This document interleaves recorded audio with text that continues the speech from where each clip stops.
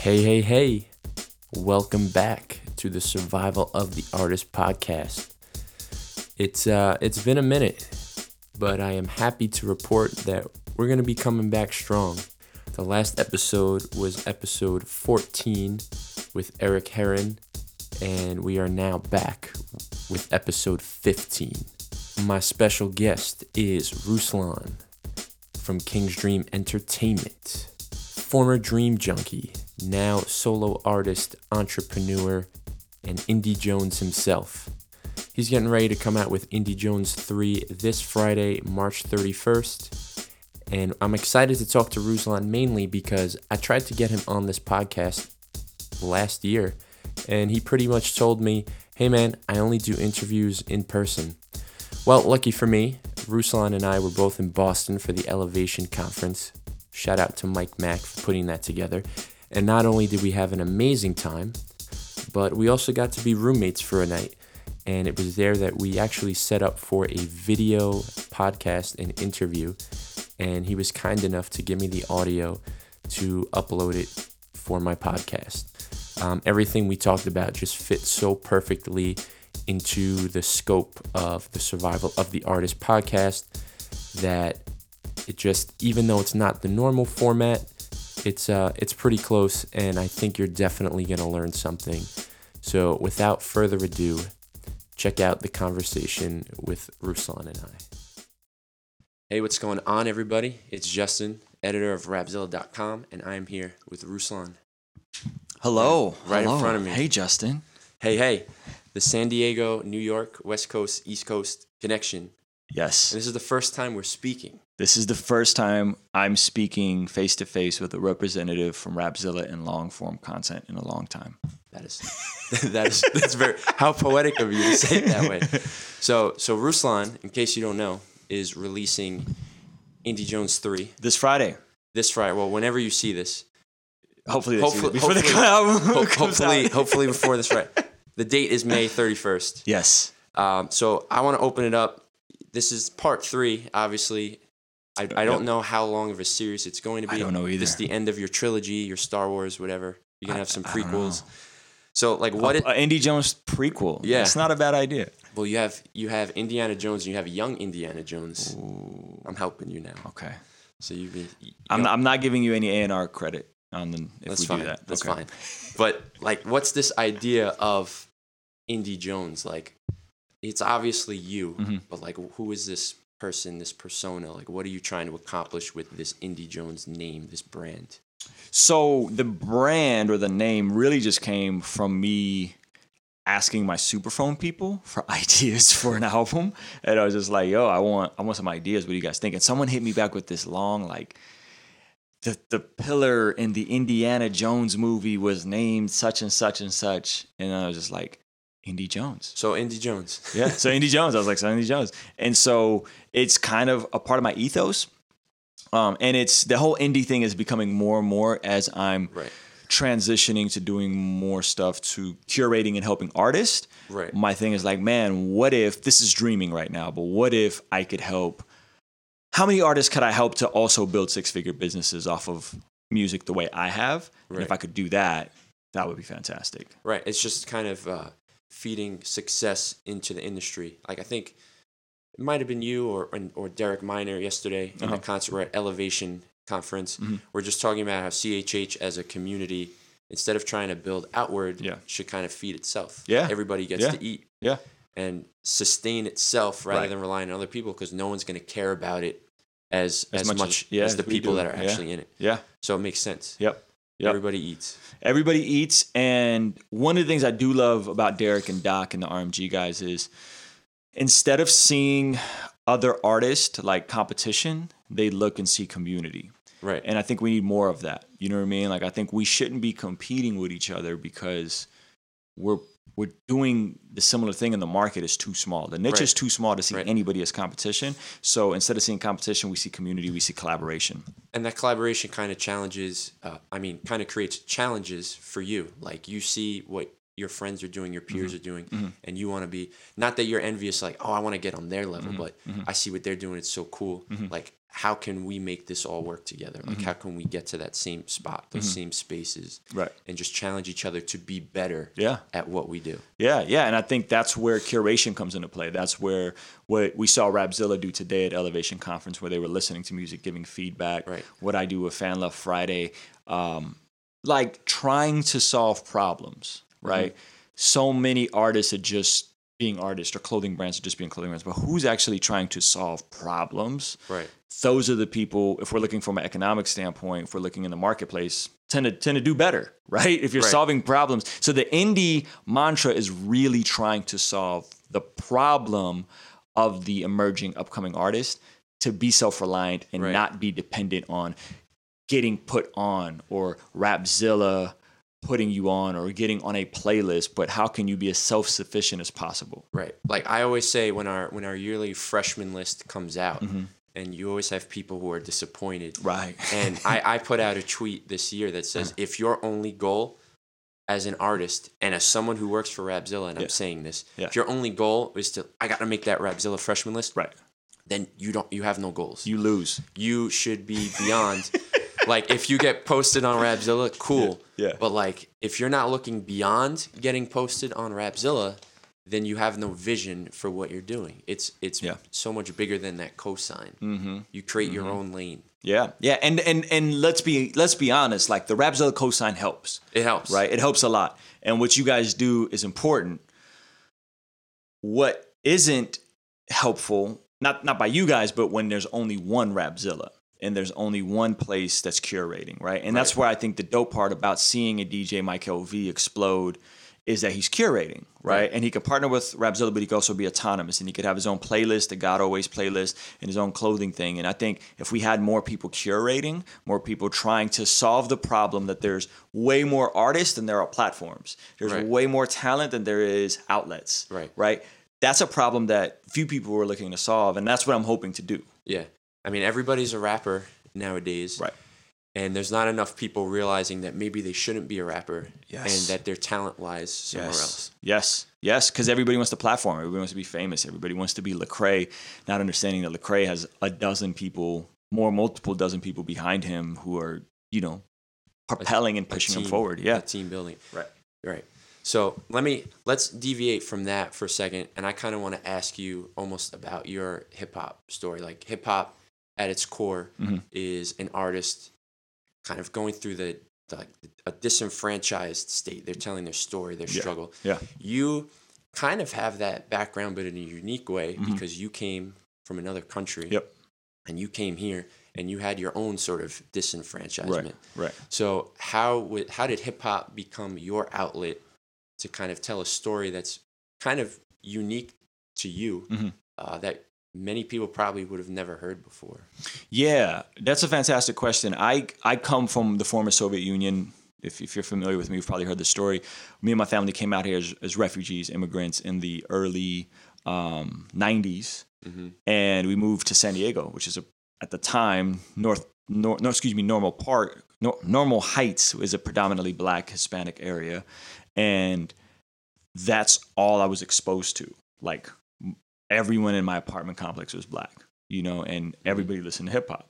And I was already semi-familiar with American culture. I was into like Michael Jackson and that kind of stuff. But hip hop was like a emerging, exploding thing. And so for me, it wasn't very like intentional. I rapped because my mom couldn't afford to get me a guitar. You know what I'm saying? Like, my dad left.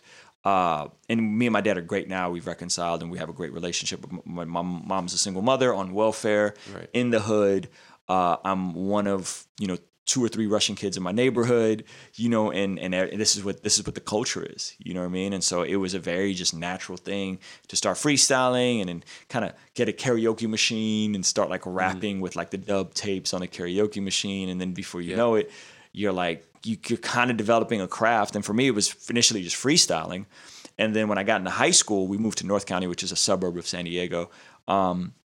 I was freestyling with some of my friends that we were walking to school one day, and they were just like, yo, like, you're nice. Like, you're really good, you know? And at the time I was trying to play ball, right? Typical like hood story. Like, you grow up and you're trying to be an athlete or a rapper because that's all you see. Those Russian ball players now. Yeah.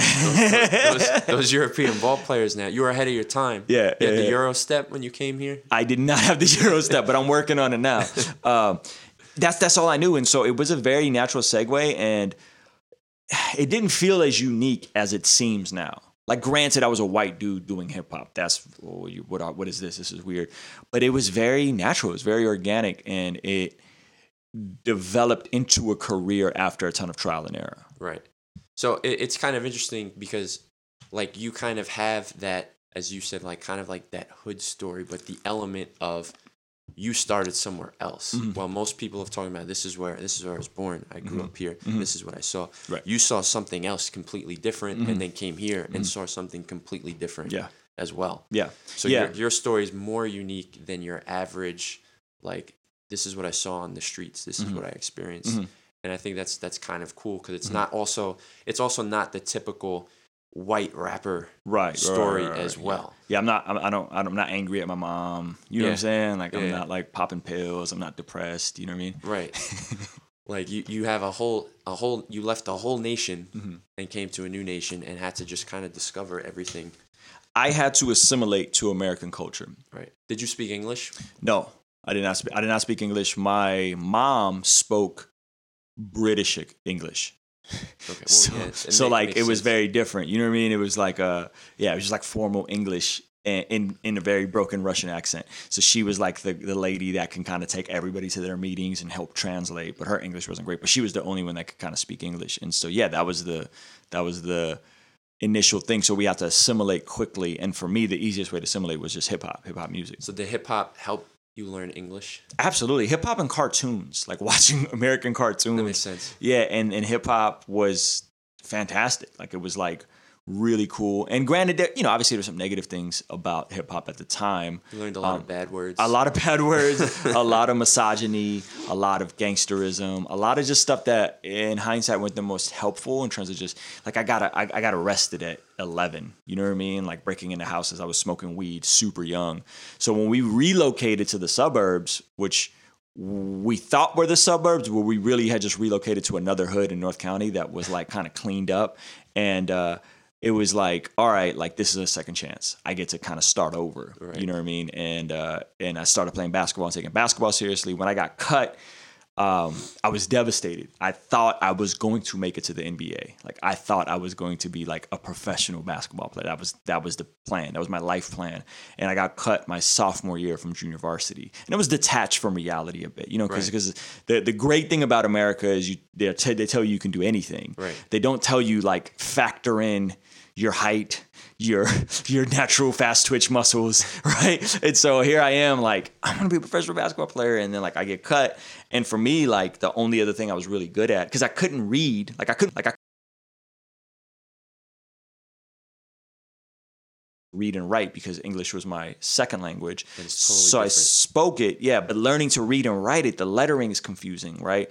It was very confusing, and so I didn't learn to read and write until until freshman year. And what got me reading was the Bible and a Stephen King novel called Desperation. And I read those two things, and all of a sudden I could read, and the picture would come alive to me. So when you made your raps, did you write them in Russian and then rap them in English? No. I would write them in English, but my grammar was horrible. My spelling was terrible. But it was hip hop, so you were able to... I could barely decipher it back.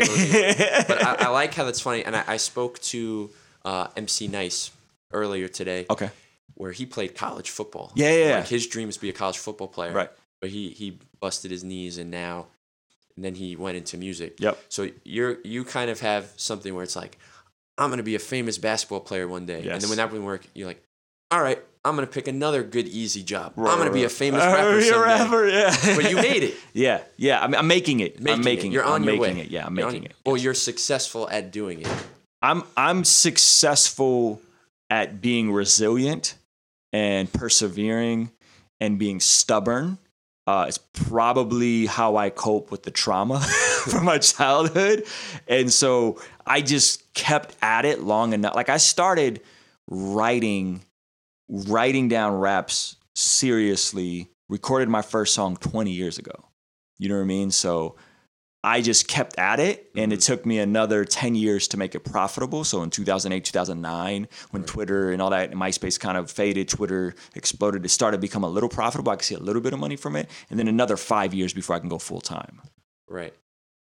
I mean, but even from what I said, like, success is relative. So you found your success. Yes. Like, this is what I'm doing. Yes. And I'm making it work, and I have a family, and I could support them. Yeah, and now I'm making it work. We've grossed 6 figures consistently. When I say gross, I mean gross, right? Like, I'm not taking home 6 figures. I would love to. That's what we're working on next. And now the question is, how do we scale? Like, how do we go from being where we're at, which is this like boutique label, to growing and evolving and getting to that next tier? I would say from a revenue standpoint, would probably be kind of like where RNG is, where Humble Beast was.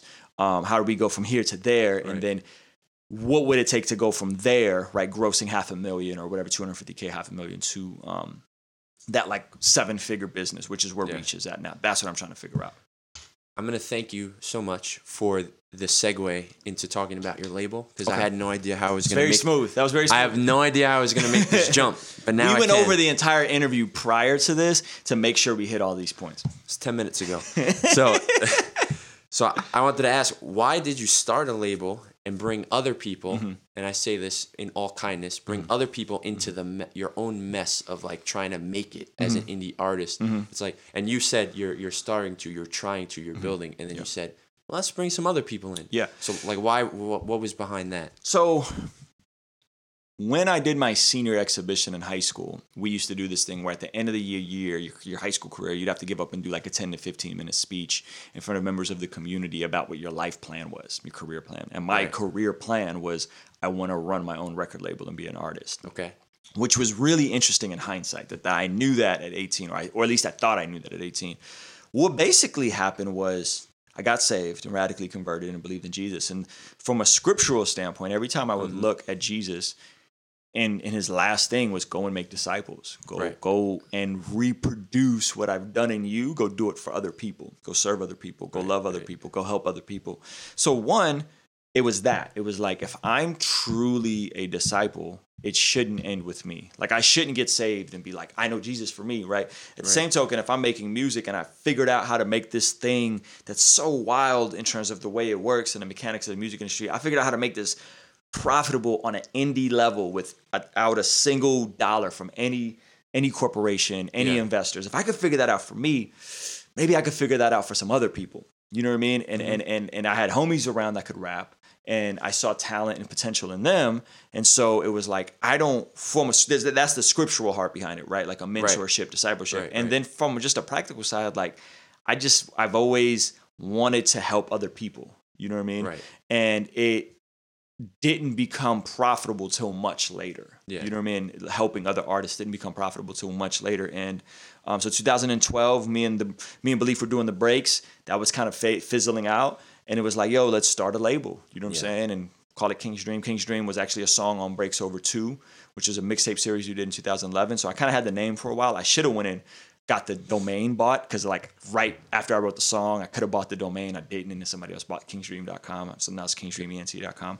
And so, yeah, it was just a natural segue into helping other people. And it was from that place of sincerity. Right. So where did you get, or how long did it take you to kind of get the confidence in yourself to kind of be like, you know what, guys, trust me, like, come along this journey with me and we're going to do something great? When people started asking me to help them.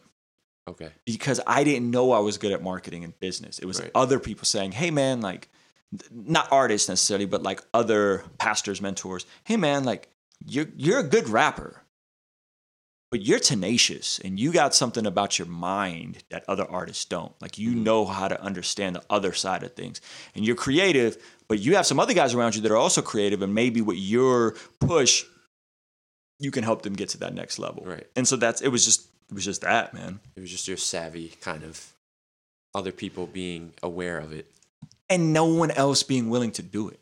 Right. Like, no one else like, I remember being on the phone with Chad Horton. Shout out to Chad, who's probably watching this. I don't know who that is. In 2006, 2007, maybe before that. Jeez Louise. And he was working with Syntax Records at the time. Yeah. And for me, it was like, if I can get signed by Syntax, I can get signed by Syntax. Syntax had Red Cloud. They had put out Pigeon John Records. They had put out... I think they had Braille. They had Braille. Humble Beast. They did the first distro thing for Humble Beast. And this is before Humble Beast. And I remember sitting there and chatting. And I was just like, why? And I was speaking about a specific artist that they had signed. And they were really pushing. Why would y'all push this dude? This dude is corny. Like, what are y'all doing? You know, he's like, well... He speaks to specific markets and he has really good relationships with these people and da-da-da-da. And I was like, yeah, that dude is trash though. You know what I mean? And like Chad saw the potential, but no one just cared. Like no one wanted to sign us. Yeah. So I'm just going to sign myself. You know what I mean? I'm just going to do it myself. And it worked out. I'd say so. I'd definitely say so. So now switching over to kind of what you were saying about marketing and branding, like how important is having a strong brand for an artist in staying relevant or achieving any kind of success? It's very relevant, but I think we mystify a lot of that, and we use these terms like marketing and branding, which for me, when I first started hearing that stuff, it freaked me out. Like, what does that mean? Like, I'm not freaking Nike. Like I'm not a brand, I'm a person, right? And so I am trying to think of those things in the sense of I think marketing is really just storytelling. Like marketing is great storytelling. How can you tell a story creatively? Exactly. Make other people care. Are you self-aware enough of your own story? Because I wasn't. I had to have other people tell me, like, this whole refugee thing is really interesting. You should rap about that. You should tell that story. So one, being self-aware enough to know your own story. And then two, branding, I think, is like, what is your ethos? What is your reputation? What do you want people to know you by? So Indy Jones is a brand, right? King's Dream is a brand, but they're really just an extension of who I really am. And so it's really that simple. So I think artists tie into your story, lock into your story, make that story interesting, embellish a little bit if you have to. You know what I mean? If you're a kid from Nebraska and all you know is cornfields, okay, that may sound boring on the surface, but you can figure out a way to finesse that. You know what I mean? How do you make that exciting? Like the time the corn, they were cutting the corn, they almost took your head off. Yeah. Turn that into a saga. or tie that into, play that into like the Children of the Corn, which was like Big L and Biggie and, you know what I mean? In Cameron, they had a group called Children of the Corn. Like there's ways you can do that, but it's understanding how to tell your story. So that's what marketing is and branding is, your reputation. What do people know you by? When they hear your name, what do they think? Right. You know? And I think that's the part where artists lose touch with that. Yeah, and it shouldn't be hard because, like you said, it's your story. So who can tell your story better than you can? Yeah. I can't tell. I will never be able to tell your story as good as you can. So it's figuring out how to properly convey everything you already know about yourself to make other people care. And people don't kind of see it that way. I got to create this persona. Yeah. I have to be, and we were talking about Eminem before joking, but like he created personas and that worked for him, but he was still kind of himself within that. Yeah, it's an exaggerated version of yourself. But it's an exaggerated version. Yeah, it's an exaggerated version of yourself. So it's the comic book version of yourself or the WWE wrestler version of yourself. Right. You know what I mean? And so I think that's the way I would just define it. I think that we confuse marketing and branding with sales and advertising. How you do sales and advertising, that's a different art form. Right. You know what I'm saying? Like that's like Facebook sales or cold calling venues trying to book shows. That's a whole nother machine. Right. If you have a strong marketing component and an idea of your brand, the sales will come easier. You know what I mean? Like, especially if you're sincerely trying to solve a problem. Right. If you're not trying to solve a problem, it's just about you and your narcissism of trying to be a rock star and trying to be the next Lecrae, then it's like you're already dead in the water, in my opinion. Right. So now, taking that, what are some things that you do outside of your actual music creativity to creatively push your brand? Like, I know you do a lot. This that we're doing right now, something you do. You kind of have those video, those vlogs, those podcasts. Yeah. So what are some of the things you've done over the years to say, hey, this is me, Ruslan, not the rapper, but related to my creativity? Yeah, I think initially just had to stop thinking of myself as just a rapper, right? So I'm a personality, I'm an influencer, I'm an artist, I'm a creative, I'm an entrepreneur, right? I had to make that mental shift. You know what I mean? Because if you look at where everything is going, you have a lot of people emerging in the world that they don't do one thing, right? And so you look at Joe Rogan, right? And Joe Rogan has the most popular podcast in the world right now, right? But Joe Rogan is a stand-up comedian. who has really successful career as a comedian. He hosts game show host, the game shows, MMA, and he has a podcast. Yeah. So he wouldn't allow himself to be pigeonholed as just one thing. A guy like Gary Vee. Gary Vee has a tennis shoe. Gary Vee is a YouTuber. Gary Vee is an entrepreneur. He runs a huge company with 1,000 employees. He's not limiting himself to one thing. So one, I had to stop thinking of myself as just a rapper or just a label person. I'm a whole person. Right. You know what I mean? And I'm passionate about basketball, and I'm passionate about social issues, and I'm passionate about conversations. So one, I had to make that shift. Two, I started sincerely trying to solve problems. Like, in the sense that there is no long form conversation. So for me, the logical thing was like, yo, I'm going to do a podcast. Boom, I'm doing a podcast. So this is 2016, and I'm just having my homies on. Jay Givens is on, Belief is on. We're just shooting the breeze, talking about stuff. And then I was like, when I went full-time with music, I started doing a vlog. 2015, I did my first full-time rapper vlog. And I thought, oh, how cool would it be the day I become full-time and quit my job, I'm going to do one of these a month or a week. And I did, 10 of them or whatever. And people were like, they loved it. You know what I mean? And it was like, okay, cool. Now I'm showing the documentation of what it looks like, the mechanics, and what my life looks like, And so I think I was just sincerely trying to solve problems that no one wanted to solve. Until this day, there's no one in the Christian hip hop space that's vlogging. Like, Aha does a little bit, like there's a little bit of vlogging on his YouTube, like 1 or 2 vlogs. And Belief completely left the space and started doing Belief in Fatherhood. Right. No one's vlogging, no one's podcasting. Like, why not? You know what I mean? Like, and so now we don't have a Joe Rogan experience. We don't have a long form conversation piece in our community. It just doesn't exist. You know what I mean? Right. We had Wado, who was amazing. And for whatever reason, maybe he wasn't taken care of well enough. Maybe he just had some personal issues. He's not doing this thing anymore. It's just burnout from the space. From the space, because it's a high work, high grind, low pay, reinforcement. And I've, by the grace of God, been able to diversify my income streams. So I could do this and it just be fun. And then all of a sudden, Patreon comes along the way. And now this is a legitimate income stream. Podcasting, YouTubing is a legitimate, passive income for me. So for you, looking back, like what would you say has been your biggest success so far since entering, this creative space? Oh, that's a great question. Biggest success so far. I'm going to give you a cop-out answer. The biggest success is having multiple successes. The biggest success is having a record like Indie Jones 1 and 2 and Americana do really well for me independently. And then being able to turn around and add a John Keith to the equation, who is exploding and has fans that aren't fans of mine necessarily. And I have fans that aren't fans of his. And then being able to take that and recreate that and do that with Paul Russell. You know what I mean? And now everybody's going crazy about Paul Russell. I mean, the behind the scenes conversation of how many major labels are reaching out and people being interested and like, you know what I'm saying? Like, oh, who's Paul? Who's John? Like, let's have a conversation. Like and I have to be very like, let's converse. Here are my non-negotiables. Here's what we're not going to do. You know what I mean? And so I think for me that is a very important thing. Like, there aren't a lot of artists that have been able to do that. Like, there aren't a lot of artists that have been able to recreate themselves and put other artists on and plug people on. I mean, we can name Bizzle, Lecrae, and who else? Who else in our space has done that? Bizzle, Lecrae, Derek Minor, and Doc. Derek and Doc. That's it, right? So I think that to me is probably my biggest success. I think being able to see talent, see the vision for the talent, and seeing, wow, John Keith can be the biggest thing in Christian music. Like, I believe that. And I think that's going to come to fruition as long as he continues doing what he's doing. He can be the biggest thing in Christian music. Right. Forget Christian hip hop, Christian music. You know what I mean? I think Paul Russell can be a huge indie rapper on the level of Childish Gambino or whoever. You know what I mean? I think he has that much range and that much talent.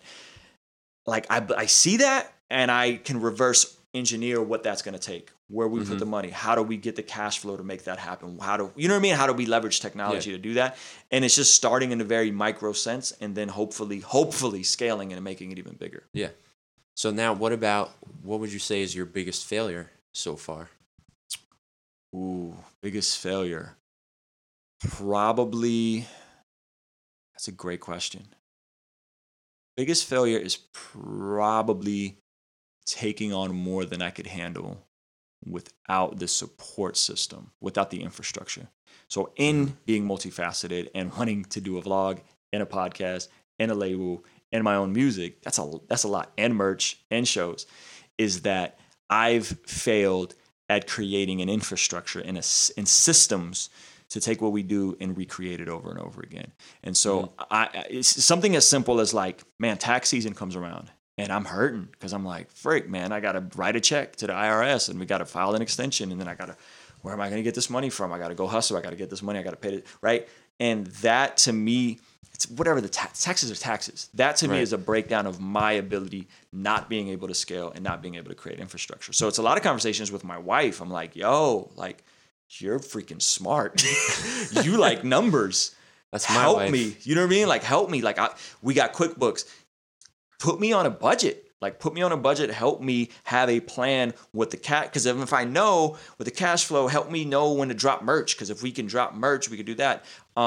Building with guys like Doc Watson to understand the Facebook pixel and retargeting ads, and so that we can actually make merch. If I can make merch a legitimate thing, if I can make our Patreon grow, boom, now there's cash flow. Now we could have employees and we could, we could do more things as a business. That is hard. Like, that is hard. And that's probably been my biggest failure. Do you have any regrets? No, I don't think so. I don't think I have any regrets. I have things that I've learned. I've lessons, a lot of lessons I've learned, and a lot of things that, had I not made mistakes with money, had I not made mistakes with maybe being too ambitious at times, being too driven, I wouldn't have learned what I learned now. And I would say the only thing that I'm learning about myself now is, and I guess it's kind of a regret, is I wish I would have went to therapy earlier. I wasn't aware how much the trauma from my childhood, the PTSD, which I got diagnosed with complex PTSD, which is different than regular PTSD is when you go to war, or you're in a crazy situation, you see somebody get shot, you see somebody die, right? Yeah. That's PTSD. Complex PTSD is when you have a series of traumatic things that happen to you. Your mom's an alcoholic. You get abused. You get sexually abused. You grow up without food. You're hungry. Those things add up over time, and the symptoms are similar to PTSD, right? So I'm learning all this stuff about myself now. If I could have learned this stuff 5-6 years ago, and went to therapy and worked through it and actually had a name for it, I think I could have solved some of the mistakes. I could have avoided some of the mistakes. I could have maybe learned that I'm a very optimistic guy, but that comes at a cost. I got to be careful to not take on more that I can handle without the systems and the infrastructure. All right, so let's turn it. Indy Jones 3. Indy Jones 3. It's coming out. This Friday. May 31st. I just heard it. What do you think? 32 minutes of good hip-hop. Very solid hip-hop. And he's right in front of me. So, I'm not lying. So, he rappity raps. That's what I told him. Rappity rap. I like the rappity rap. Tell me about it. What is Indy Jones 3? What are you trying to convey on it? The songs, the message, the meaning, is there something, an overarching theme? Yeah, that's a great question. Could you kind of pick out the concept a little bit? I'm gonna be honest, not really. Okay. Because it was one listen through. So on Indy Jones, there's a loose concept, right? The concept is, I am naturally a person who likes to help people and give information, give education. You can't always do that in the platform of rap music, right? So I can't rap about my Dave Ramsey baby steps and how we had this much and then we pay, it's tough to package that. D1 did really well with Finish Paying Sally Mae. I thought that was cool. Yeah. And he killed it, and I love that dude and I love his heart. But that's very difficult to do and still be cool hip hop. You know what I mean? And also, it's difficult to continue to build off of that too. Yeah. That's kind of a one and done thing if you get it right the first time. Yes. So on Indy Jones 3, my music is always going to have substance. With this record, I feel like there's a lot of substance. And basically how I packaged it is I I'm a huge sci-fi time travel guy, right? So I played with this concept in my head of like, if I can have a conversation with the future me, the version of me from 10 years in the future, what would he be telling me? That's a great song. And then the listener gets to time travel with me because most of my audience is 10 years younger than me. And it's the version of them from 10 years in the future talking to them. That's really what the record is. And that's how you open the record. Yeah. That's how I open a record, and that's also how I close the record. The outro song "Outliers" is also how I close the record, speaking to kind of like my core audience of whether they're creatives and artists or whether they're just trying to figure out life. Speaking as that like big brother mentor through the music, but again packaged in a way where I don't have to. It doesn't sound like I'm preaching and trying to teach to you the whole way, considering the palette and the textures that people are into. So trying to do the rapidy rap thing so that the old heads can appreciate the lyricism, but the production and the cadences and the flows and the tones and the textures that the young generation can appreciate it and receive it. That's what I was trying to do. Right. So since you have kind of this plan and this marketing brain of yours, when you're creating songs, do you kind of see the concepts expanded? Like the first track is Future Me. Right? Yeah, first song's called Intro, the second song's called Future Me. Future Me. Yeah. So like when you're thinking of Future Me or writing it, do you see like a music video in your head, or do you see like where this is going? Like as you're kind of putting this album together, do all those puzzle pieces fall together for you? Yeah, I'm starting to create in the sense of like I could see locations and I could see visuals in my head. I'm not as linear.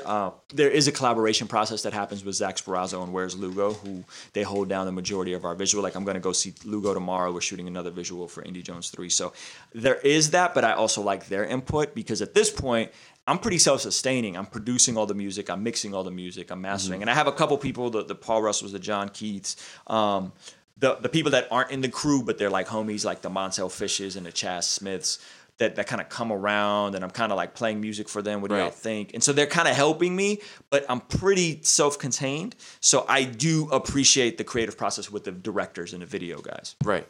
Okay, cool.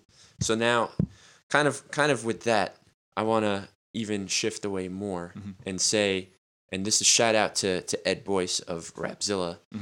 You were recently named an OG in hip hop, in Christian hip hop. You're pretty young to be an OG. So how does that feel that you were like called that, and what do you think?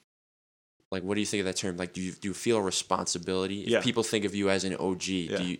And that's kind of like what you've been saying the whole time, I feel like. Yeah. I think, it's interesting when you allow other people, when you listen to how other people perceive you, you can grow in self-awareness. And I think some of the best artists, creatives, like, are very self-aware, And so, Loom Hip Hop did an Instagram blog post that called me one of the new OGs of Christian rap, which I thought was, from one perspective, I've always been kind of an outlier. I've always been kind of like against the grain, right? Like I don't, whatever, Christian hip hop's going this way, I'm going to go that way.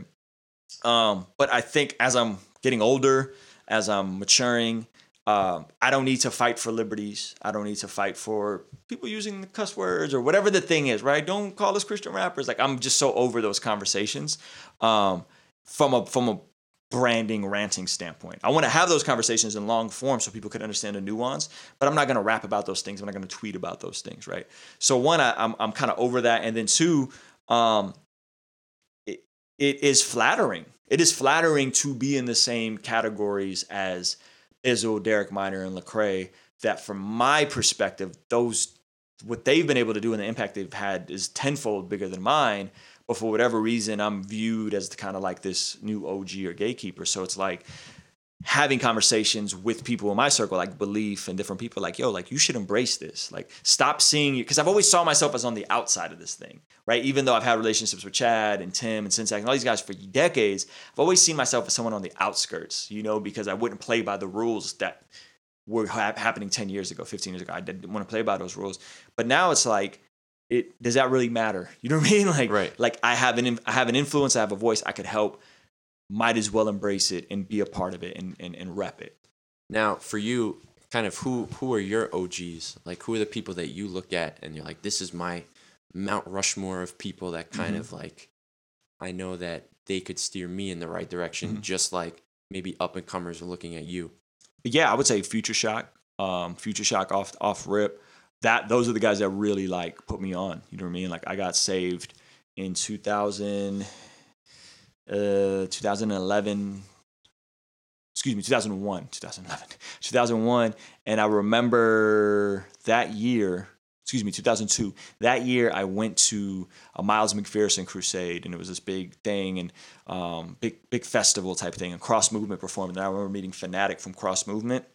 And then a week later, and it was like a cool, like we chopped it up. And then a week later I met Red from Future Shock. And Future Shock used to be a part of Tunnel Rats. And so Future Shock, Caps, Red, Sojourn, Ajax, I still stay in touch with those guys. They've all gone on to do incredible things. And those were the guys that really like discipled me, cared for me, helped me as a rapper, helped me as a producer. And yeah, man, so those are the guys that's my Mount Rushmore's those dudes, you know what I mean? Now, obviously, you know, you have to factor in the Cross Movement dudes and the Tunnel Rat guys. But I didn't have a relationship with them. Right. I got to be mentored by Future Shock, and that was monumental, yeah. Right. So now what would you say, to kind of wrap everything up, what would you say is the key to the modern, like, survival of an artist? The key... What are your gems? Man, that's a great question. I would say, one, understand how to make good music and understand what makes you unique. And there's mechanics of that, right? There's like the practical side, which is what we do on Fan Love Friday. We're giving people feedback, which you guys do with the Rapzilla critiques. Mm-hmm. So that's a thing, right? That's important. And then I would say two is ownership. Like take ownership of your choices, of everything you can take ownership of, and don't be expecting anybody to put you on. I think financially it'll come, but practically you have to have that mind shift. Like you have to have the shift that you're not going to get discovered. Like labels are looking for artists who already have exposure. They're signing you when you're already popping. They're not signing you to get you popping, you know? And so one, I would just say, have that mentality going into it. And then I would say, man, get on your grind. Like figure out, there's so many ways to make money now. There's so like, okay, your music's not selling yet. Okay. Figure out the playlist. Okay. You're having trouble getting on the playlist. Okay. Figure out your merch, you know, come up with a clever t-shirt title and figure out Facebook targeting ads and use your shirt as a way to fund your music and come up with cool t-shirts, you know what I mean? Or whatever, like think like a entrepreneur. Don't let people say you're just a rapper, you're just a creative.